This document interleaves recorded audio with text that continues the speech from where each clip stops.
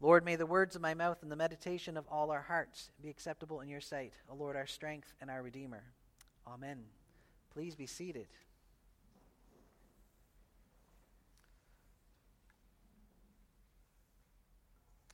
I think I have told you the story before when several years ago the diocese sent me to a youth retreat in Ontario. And I hated it. It was awful. And it was for youth leaders, and it was about this coming together and how do we be Christians in our world today and da-da-da-da-da. And yet Jesus was hardly ever mentioned. And it was so focused just on being, doing social justice. Not that that's not important. It's very important. But baseless. It wasn't based on any reason. It wasn't based on kingdom or anything like that. And I was acting like a spoiled brat. Arms crossed in the corner, snide remarks to the person next to me.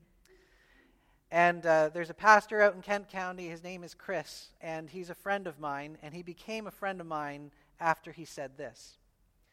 Paul, is Christ preeminent or not? And I said, of course he is. And he said, then act like it. And that was something that really shook me out of myself. And I remembered that God is really good, and God is in charge, and I can have confidence in that. One of the things that I loved about being an Anglican was the middle way. It was having Jesus in the center. And because Jesus was the common goal for all of us, it didn't matter if you were Anglo-Catholic and thought that the Eucharist was literally the body and blood of Jesus. It didn't matter if you spoke in tongues or not.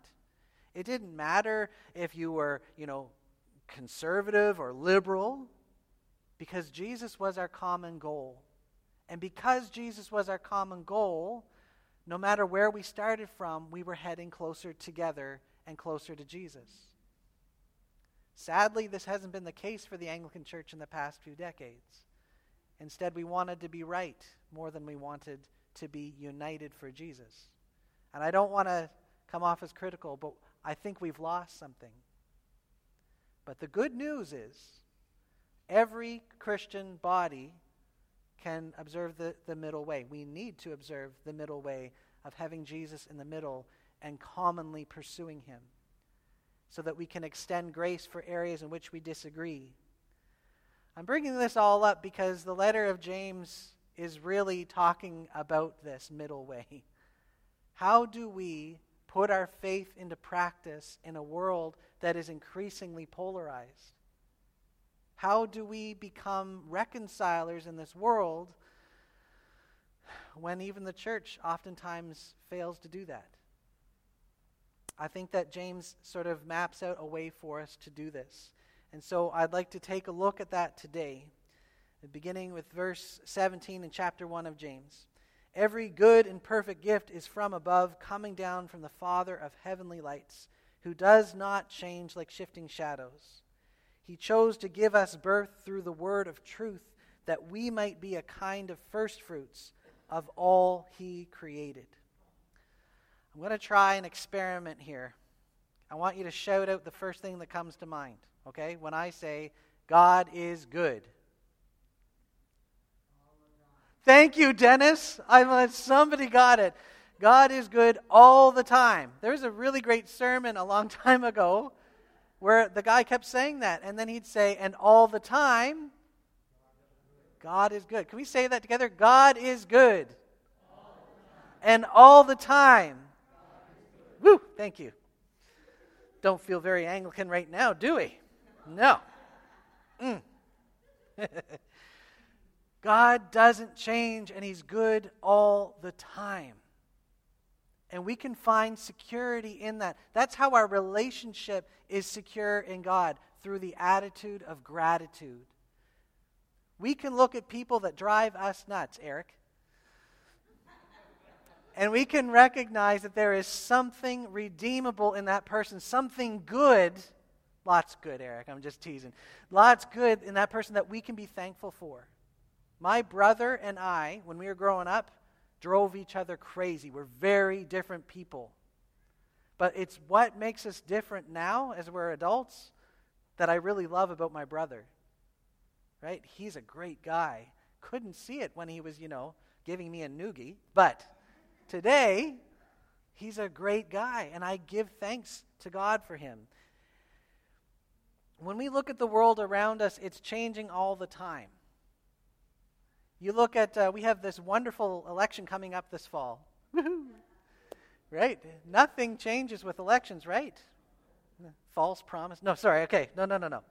If you look at all the promises and all things made, they will shift their talk from location to location. And from time to time, the emphasis will change. Everything changes. One of the complaints I often hear about parties is that they don't look different anymore. They look too similar. But the issues change all the time. What doesn't change is God. Where can we take our refuge? Where can we find peace? It's in the goodness of God, which is everlasting. And when we find ourselves in a position where we are uncomfortable, or we feel like we're under attack, or a troll is after you online, you have the goodness of God to shield and protect you, to be your refuge and your strength. How do we become reconcilers in this world? By being rooted in the gratitude of the goodness of God, so that even when we are under attack, we can give thanks to God that even though they may leave or forsake us, God never will. That's where we begin. That solid ground is in the changelessness of God, which is so abundantly good. James goes on to say, "My dear brothers and sisters, take note of this. Everyone should be quick to listen, slow to speak, and slow to become angry, because human anger does not produce the uprightness that God desires for us." Now I'm going to say something kind of shocking to you, but I never made the basketball team at school. Never made it as a wrestler either. And hockey I can hardly stand up on skates, so hockey was never really an option. One thing I did do was I became a debater in university. And one thing that happened pretty quick is that in order for me to debate, I had to really believe that I was smarter than anybody else in the room. And I turned into a jerk. I made fun of people. And I didn't listen to people. I just listened enough to tear apart anything they said. And during one debate, I looked after saying something very witty, and I looked at the pain on the person's face when I said it. And I realized, I don't like this version of me. So I tried to be a debater without being a jerk, and it turned out I couldn't be. So I stopped debating. So then it was just video games for old Paul. No sports, no debating, no. You've all heard the saying, we all have 2 ears and 1 mouth for a reason. I could have tried soccer.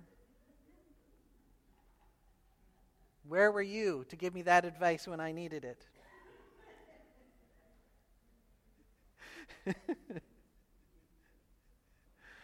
Okay, totally lost. God is good all the time. Yeah, sometimes when we are in the ministry of reconciliation, the most we can ever offer a person is to let them know that we heard them, that we cared enough to attend to them. We don't have to agree, but we do need to love. And sometimes that's the most we can do is just say, I hear you. I'm here for you. We live in a world where people are polarizing over so many things. And what happens is that you just lob attacks at people.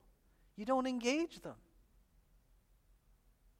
As the church, we are to model this. To actually say, what do you mean when you say this? Had a conversation with someone this week about how somebody that they know was talking about the mark of the beast and how the vaccine is all connected to the mark of the beast, and if you don't have this, then you can't do commerce, and da-da-da-da-da-da-da-da. What do you say to that? God is good. Sometimes you can't say a whole lot because they can't hear it, but you can say, I understand you're saying this, and maybe ask a gentle question. Or say, this is how I see it, but you earn the right to do that. There's place for debate, and there's all kinds of stuff if it's done with humility and openness to others. How do we adopt this kind of humility? By recognizing that we don't have all the answers and that we aren't complete yet. I love this beautiful image of saying, don't deceive yourselves, don't fool yourselves. Don't just listen to the word, but do it. And he has this beautiful image of someone going into a mirror and looking and say, oh, I got a bat in the cave. Meh. Or I got spinach in my teeth. Doesn't matter. But the Word of God is there not for us to dismiss or to say, oh, that's too hard to understand, I'm not doing it. The Word of God is there for us to wrestle with. And when we are convicted, to respond to it. But if we're too proud to say, you know what, I haven't arrived yet. If we're too proud to say, I've got growing to do, then it's useless. But Scripture itself says it's more sharper than any double-edged sword. The Word of God is a gift for us that points us to Jesus and helps us to grow in Christ's likeness. So we need to be slow to speak, quick to listen to others, quick to listen to the Word, and instead of making excuses or defenses for ourselves, just to say, hey, this is me, warts and all. Jesus loves me because God is good all the time. We are to attend to others and to attend to the Word so that we can be grown and matured in Jesus. So we begin with gratitude in the surety of God's goodness, His eternal goodness. We engage the ministry of reconciliation by listening, because nobody really comes to faith, I don't think, when you call them a rotten sinner and shout at them. I don't think that works. But showing and demonstrating that they are loved by God, I think that's transformative. So there's that personal connection with God, then there's the ministry of reconciliation with those in the church, but then there's those outside as well. Those who consider themselves religious and yet do not keep a tight rein on their tongues, deceive themselves, and their religion is worthless. Religion that God our Father accepts is pure and faultless. It is this: to look after orphans and widows in their distress, and to keep oneself from being polluted by the world. I was in a bookstore this week, and I saw a book with the title that said, How to Raise Successful Kids.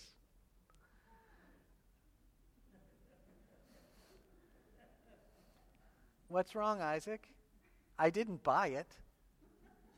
Okay? A flag went up right away. What do you mean successful? Do you mean wealthy? Do you mean popular? Do you mean influential? Because I don't care about those things. But if you mean successful as compassionate, faith-filled, people wanting to make the world a better place, I'm all about that kind of success. But I don't think that's how our world defines success. And I'm worried about that part. I guess I should have read the book and not judged the book by its cover. True religion is not about being right all the time. It's about being faithful to the one who calls us. And part of that faithfulness is to put values that are oftentimes opposed to the world's values in place so that we can care for those who are marginalized, who are forgotten. And the true religion that is to look after not just orphans and not just widows, but those who are vulnerable, those who are forgotten, to reflect the love of Jesus into dark places. That's what we're called to be.